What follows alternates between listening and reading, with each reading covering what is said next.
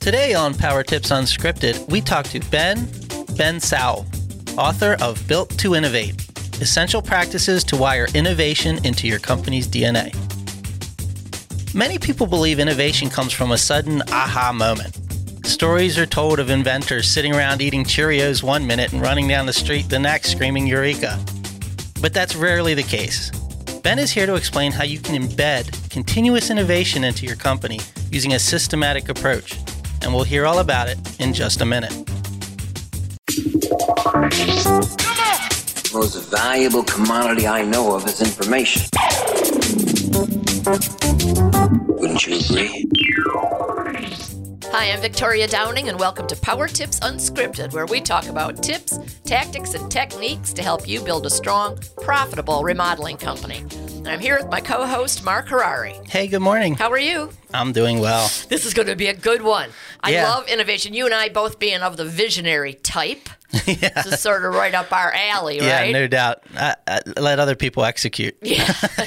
I think we're definitely going to have to ask about that too, though, when Yeah. we're in the middle of this. Yeah, it's good. I started reading the book. I didn't even get through it, but I got through about the first third of it and thought we got to have Ben on the show and hear what he has to say. Okay, let's dive in. Jump in. Ben Sowell is the professor and former dean of executive education at INSEAD, the business school for the world.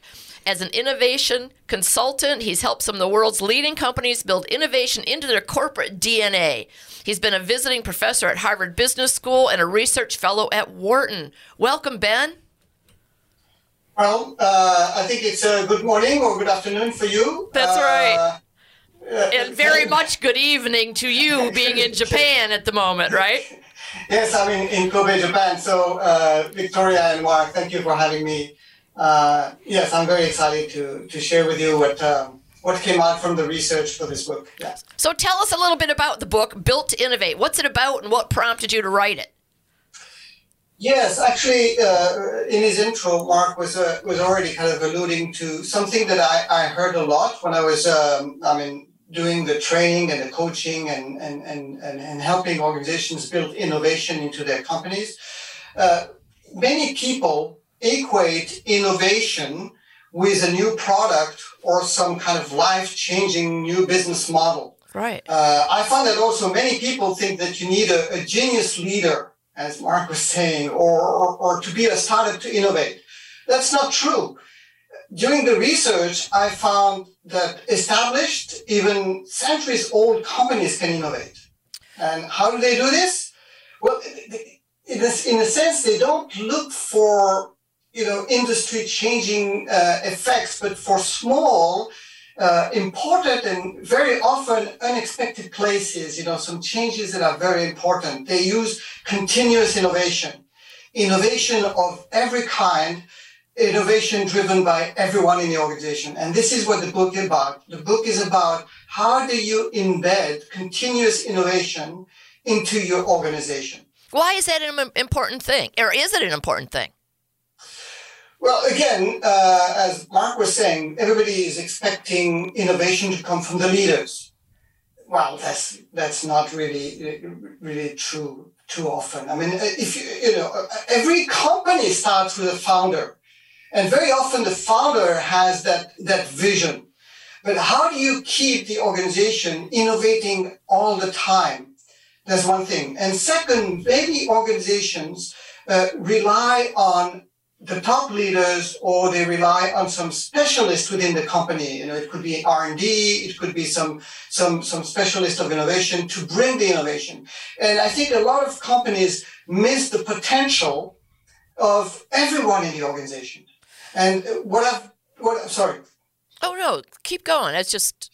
What I found over the years doing innovation, and that's what prompted the book, I found many companies, in particular, old established companies in traditional businesses, not the usual suspects, the high-tech companies or the entertainment companies, that they were able to enlist and leverage the innovating capability of everyone. And the way they would do that is that they would create what I call an innovating engine in the company. Mm-hmm. And this is a space protected, fully legitimized space where everyone can innovate.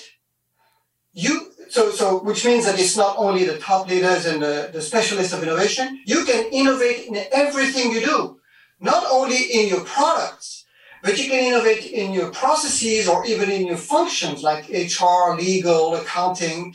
And innovation, or innovating as I call it, innovating becomes a habit.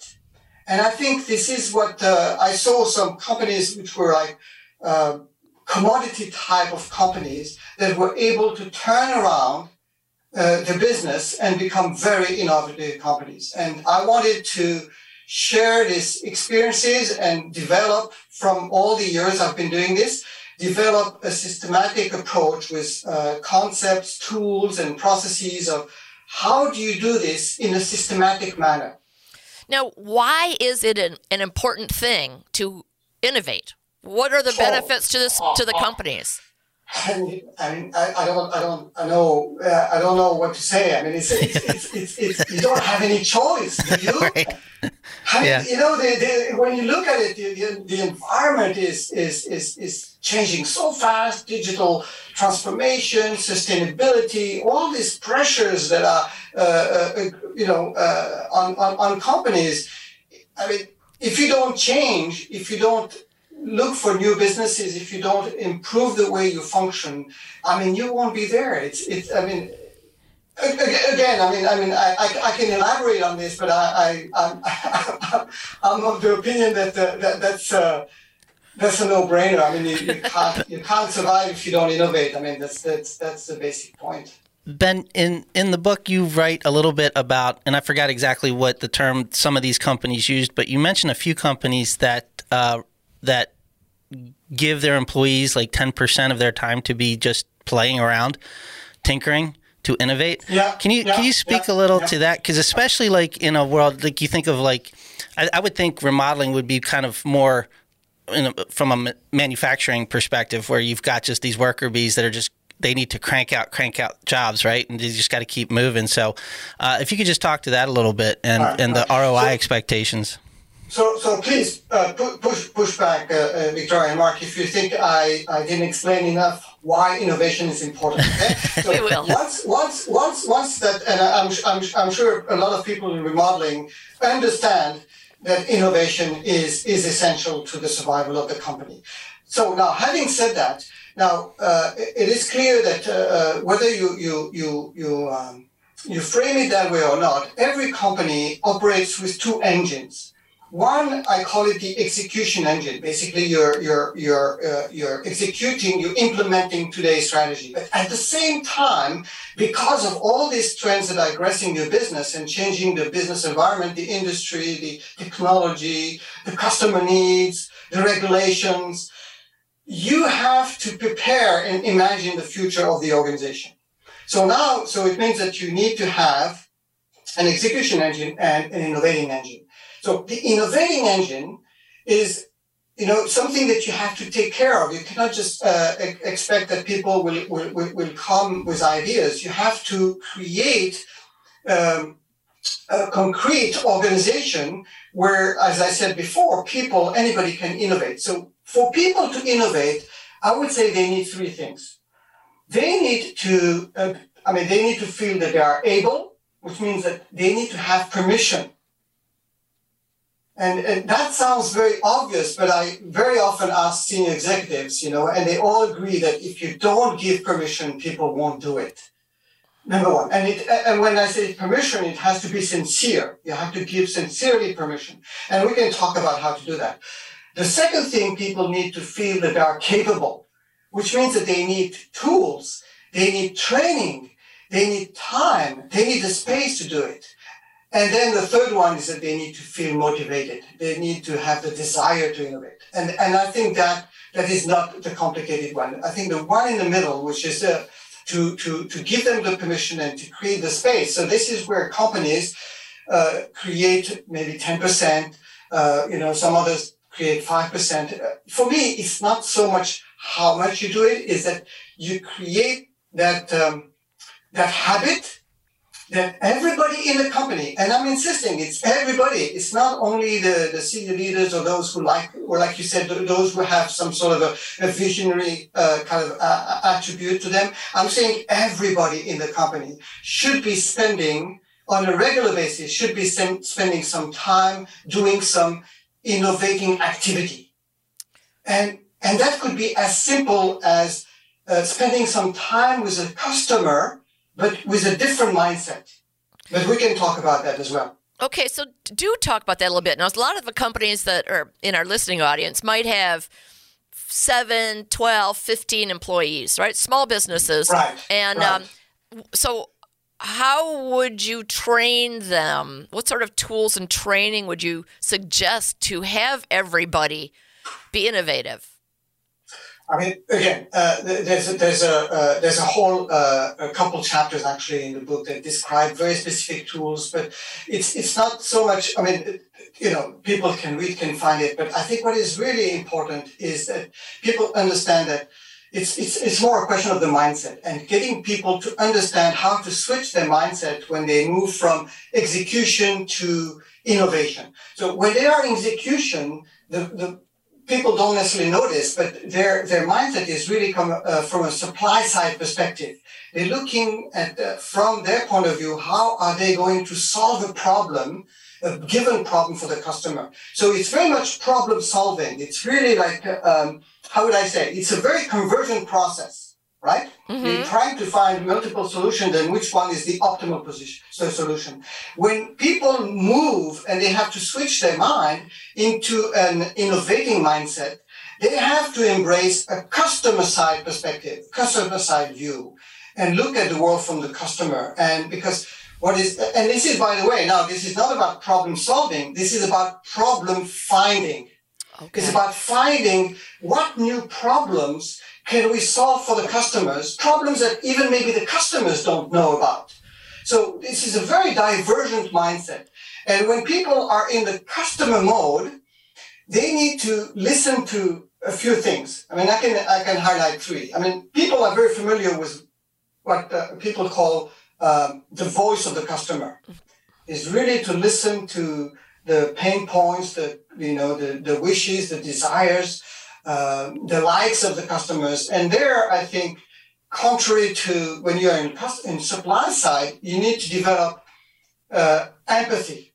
You have to listen to your customer with empathy. Even if it's like I said, if you have 10 people, just make sure that next time when they go see a customer, they can spend 10, 15 minutes at the end of a meeting, switch their mind from, I call it from a sell mode to or a tell mode to a listen mode. Okay. Try to listen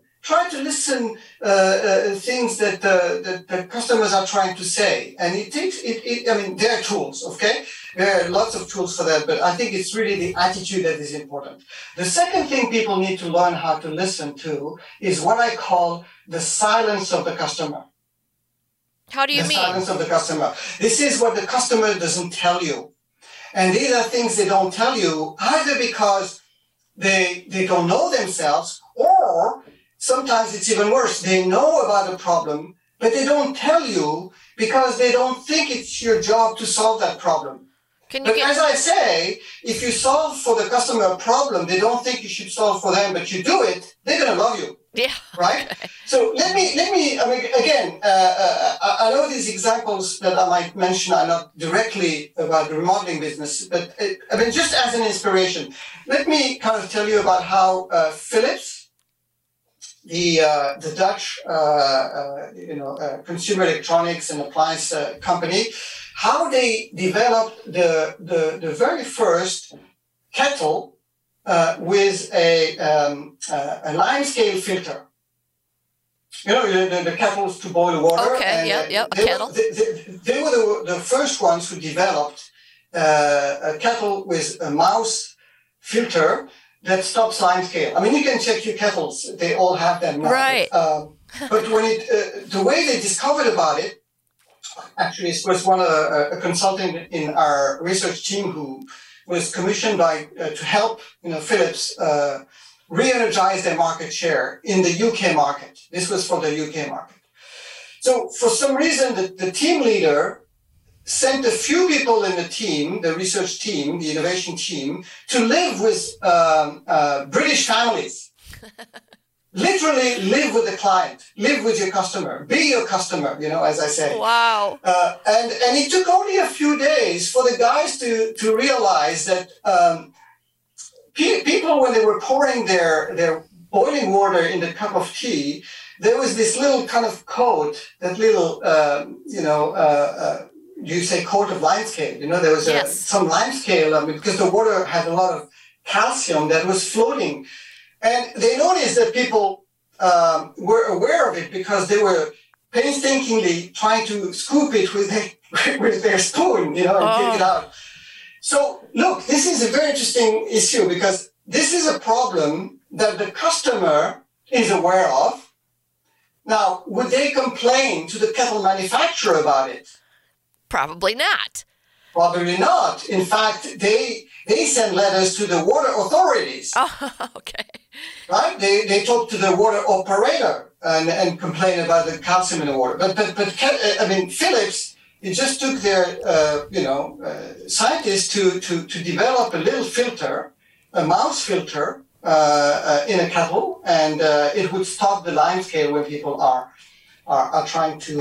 So this is a very, you can see the example how it speaks to the silence of the customer. This is not something the customer, even though they have the pain point, even though they know about it, they won't tell you, even though it can be very easy for you to solve the problem for them. And then just quickly, and we don't need to elaborate, we can come back to it later. A third type of people your employees should spend time with is what I call non-customers.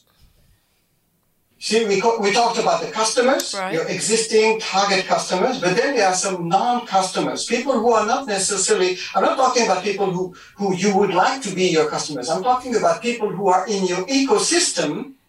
So for remodelers, I think the example can speak very nicely because the remodelers, they might have an end customer who's paying for the remodeling, who's paying for the project.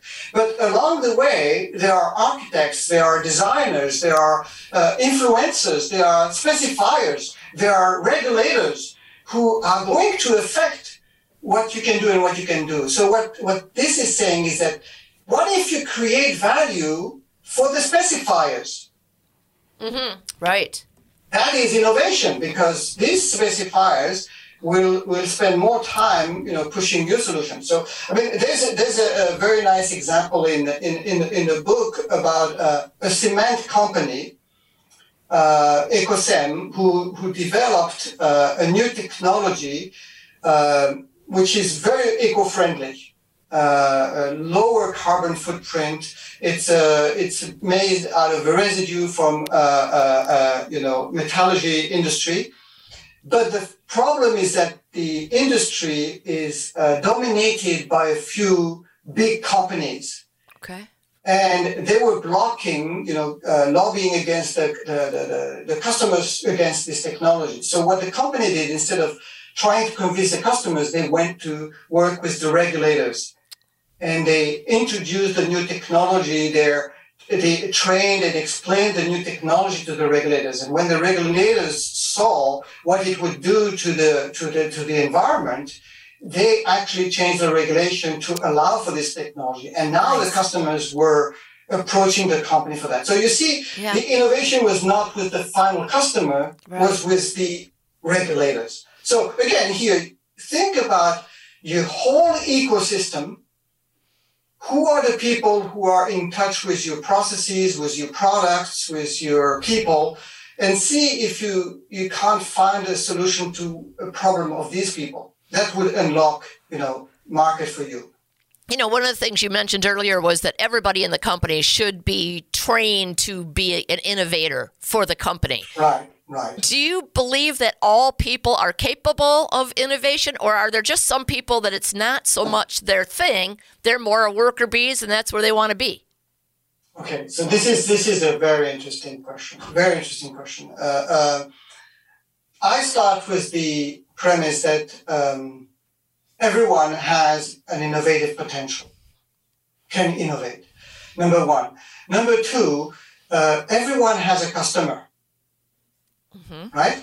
So you have either an external customer or you have an internal customer. Because remember, I'm talking about innovation of all kinds. You can innovate your internal accounting systems. You can innovate in your production system. You can innovate in many things, right? So I'm not talking about only products. I'm talking about all types of innovation. So now everyone has at least a start of innovative capability. Everyone has a customer, and learning how to innovate is, just as what I was saying earlier, is about paying attention to the customer. Is really, when you are in execution mode, you are executing. I mean, you have procedures, you have KPIs, and you have to be very, and you train people. Actually, companies train a lot for execution.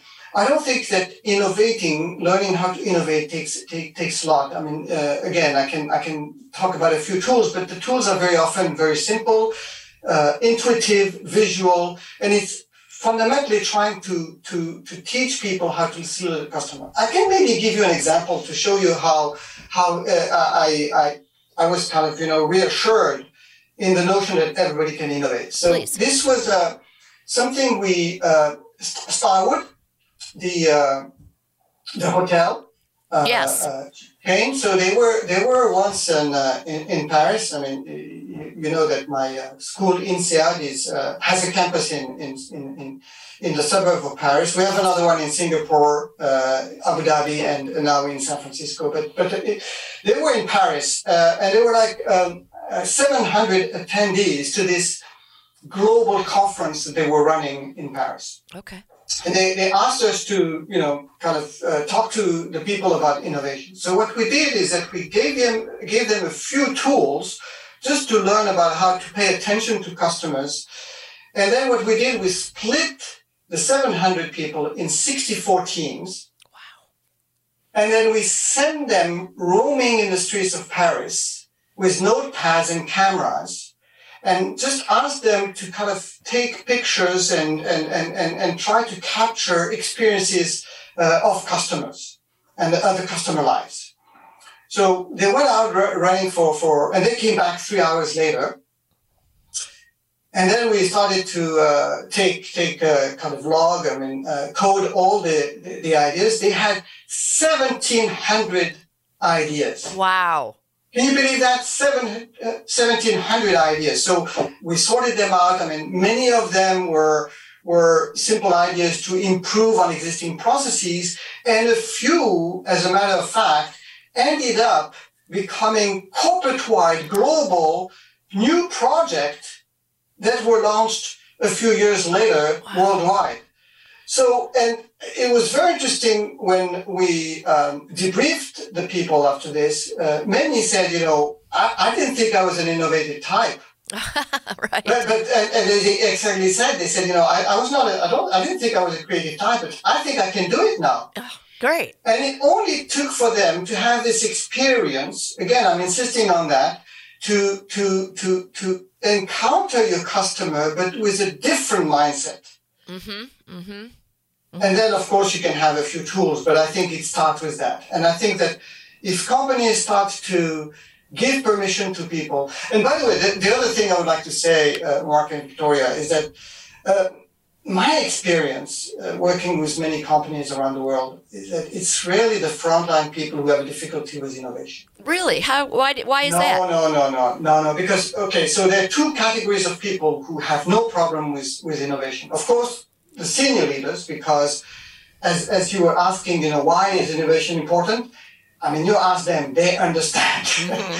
They know that if they don't kind of evolve the business with the times, they won't be there, they won't be there in the future.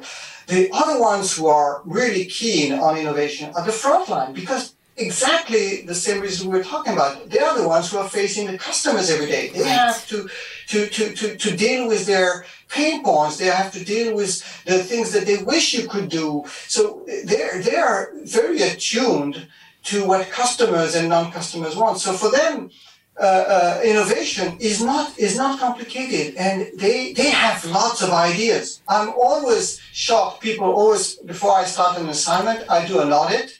Mm-hmm. And when I debrief the senior leaders, and they say, they start with the assumption that people are not very innovative. That's not true. People have a lot of ideas. Now, the question is, do they feel that people want to hear their ideas? Mm-hmm. Mm-hmm. Do they feel that they have the permission? Do they feel that they are safe to talk about their ideas? So I think for me, it's really the front line, because remember also, people who execute, going to visit a customer with a different agenda or experimenting with a new idea brings fun. Mm-hmm, for sure. Brings something different in their life. And I think people, once they experience that and they know they can do it in a safe environment, that's why, you see, I make a distinction between execution space and innovation space. Mm-hmm. Execution space, no error is permitted. You have to deliver high efficiency, high quality at cost, right? When you are innovating, this is a legitimized space where you can experiment. And by the way, I have another answer to the question you raised earlier, is that can anybody innovate? Again, I'm not saying that anybody can innovate. I'm saying that anybody should be participating in some innovating activity. Okay, all right. It's very different from saying that everyone in a company will find that breakthrough insight or whatever. But, and by the way, I should tell you that you never know who's going to have that insight. Right. And that's why it's very important for innovating to happen as a team. Mm. It's a team sport. Mm. And so anybody in the firm could represent their department as part of a cross-disciplinary team. You can be the HR person who works with a cross-functional team trying to innovate a product or service. You, being an HR person, have a lot to contribute. You can bring a different perspective. You see, this is the important thing about innovation, is that you need different perspectives. Mm-hmm. And if you tell people, please feel free to talk about your own experience. I very often tell people to bring in new recruits in an innovation team. Mm-hmm. Bring students, if you can bring in students in your city. Mm-hmm. That's you don't a good need idea. to only have. You don't need to have only experts. I have, like, for instance, in B2B, I found some companies who are very smart at bringing in the team people who retired from their customers' organization. I thought that was very brilliant, because these are people who are retired, right? Yeah. And they know the customer because they used to work there. So you bring them in as very good specialists. But bringing an intern, bringing a summer school, some student who's doing a summer job, I think they can bring something different. They have a different perspective, and that's what is important in innovation. That's awesome. Yeah. Well, Ben, there's a lot of podcasts out there, and a lot of them start the first 10 or 15 minutes of the show just getting to know the guest. And we innovated in our own way by doing the 60-second lightning round at the end. So are you ready for that? Oh, we're already there. We're there. That was fast. That was fast. Time flies when you're having fun, right? And now, here's the Remodeler's Advantage Lightning Round. It's a trap. Here we go. We're putting 60 seconds on the clock. What's your favorite business book and why? Okay, so it's the inspiration to all the work I've been doing. It's called Blue Ocean Strategy. Yep. Mm-hmm. And that was a real departure from traditional, strategy, which was red ocean, competitive strategy. And it opened the door to really innovating and creating disruption in your industry. So this is my favorite book. Yeah. If you weren't an innovation consultant, what do you think you'd be doing? Oh, actually, I know. I would have been an English teacher in France. What are you not very good at? At making quick decisions. My wife tells me I'm a terrible person to go for dinner, to go shopping. It takes me forever, to make the final decision. Yeah. Your room, your desk, or your car? Which would you clean first? I'm sorry to say it's my desk. What's your biggest pet peeve? Pet peeve. Well, I'm sorry, you have to explain to me. Oh, it's okay. We'll skip. We'll go to something else. Do you apply the 5-second rule to dropped food? Oh my God! I mean, you have to explain to me. This is maybe. I think we should leave all this in. I find it really interesting. Yeah. Okay, that's all right. I'm sorry. That's okay. We'll fill you in on it. I'm too French. Yeah, that's great. That's great, Ben. This has been awesome. We really appreciate it. I'm sorry. I should have. Oh no, not at all. It's going to be fun leaving it in. That's I like great. it. That's the thing about like traveling and getting to know new cultures, right? We're not all the same, so it's very cool. Now, before I let you go, I want you to share with our listening audience your 5 words of wisdom and why they resonate with you. Okay, I'll say them first. Remember to say thank you. Okay. And I think they're important, generally speaking, in life. And as you know, I'm in Japan. My wife is Japanese. I mean, I lived in Japan for a long time. I mean, I've spent also 10 years in the US. So I recognize that saying thank you is very important. And actually, I would even learn to say sorry as well sometimes. But if you don't mind, I would like to kind of link it to the book as well. Please. Because I found out, and now I include this in my own training, to teach middle managers to say thank you. And here's the logic. When somebody is in execution mode, as you know, they are, following a procedure, their boss can know at any time if they're performing well their job or not. And they even sometimes have very strict KPIs. But when you are innovating, when you're innovating space, you cannot observe. This is something you cannot observe. You cannot measure. You cannot know that somebody on your staff, maybe the person answering the phone, has an idea about how to do his or her job differently, but you would never know. So very often people are a little bit intimidated, maybe shy. They don't know if their boss wants to hear their ideas, so they play it safe. So that's why, for me, I realized that when people go to the boss and say, "Boss, I have an idea," fundamentally they're taking a big risk. Mm-hmm. Mm-hmm. Emotionally, I'm talking. Right. They're taking a big risk.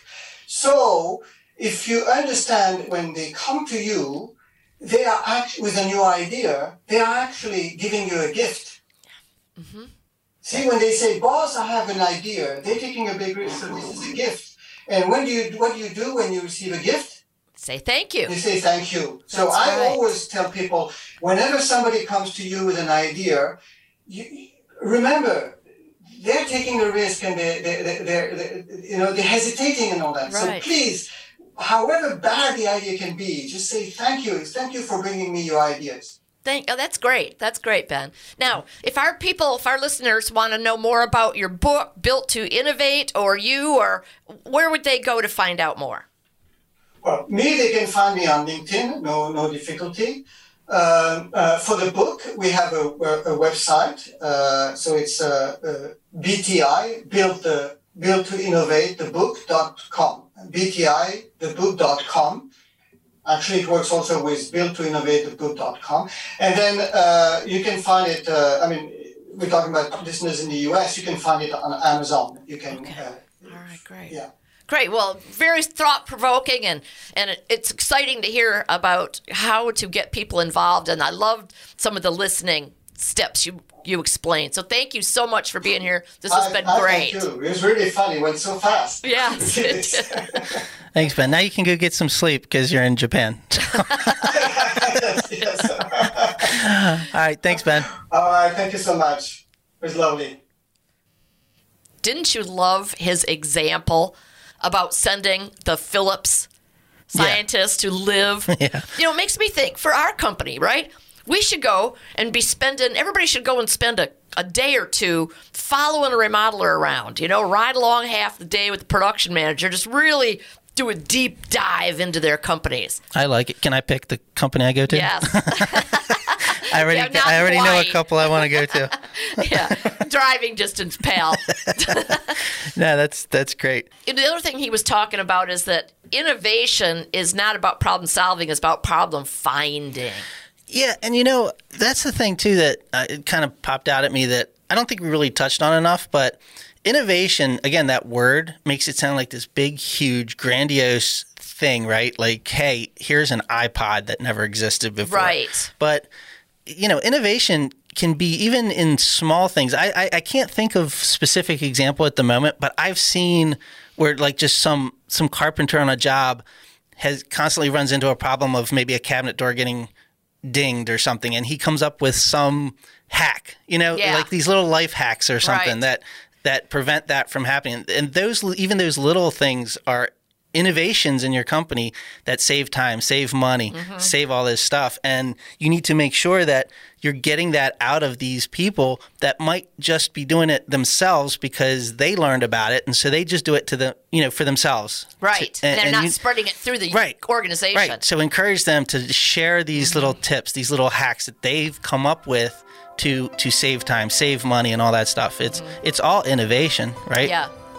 Yeah, and again, the last thing he talked about was saying thank you to your employees who come to you with these ideas, even if they're not an idea that you want to implement in the end. The fact that they took that risk, say thank you, encourage them to do more. Yeah, I like how he put it. He said it's a gift. Yeah. This is a gift that someone's bringing to you. And what do you say when you get a gift, right? Yeah. I mean, that was well put. Yep. So that was great. We want to thank Ben, who's probably hitting the sack right now because he's in Japan. Right. And we want to thank Ben for sharing the insights to his book. I can't wait to finish it. I'm only a part of the way through it. And we want to thank you for listening week in and week out. I'm Mark Harari. And I'm Victoria Downing. See you next time. This has been another episode of Power Tips Unscripted, the Remodeler's Guide to Business. Visit www.remodelersadvantage.com to learn more about Roundtables, our world-class peer advisory program. There you can also find information about our business consulting services, upcoming live events, and much more. And finally, don't forget to subscribe to the show and comment on iTunes. Thanks for listening. It's a beautiful day.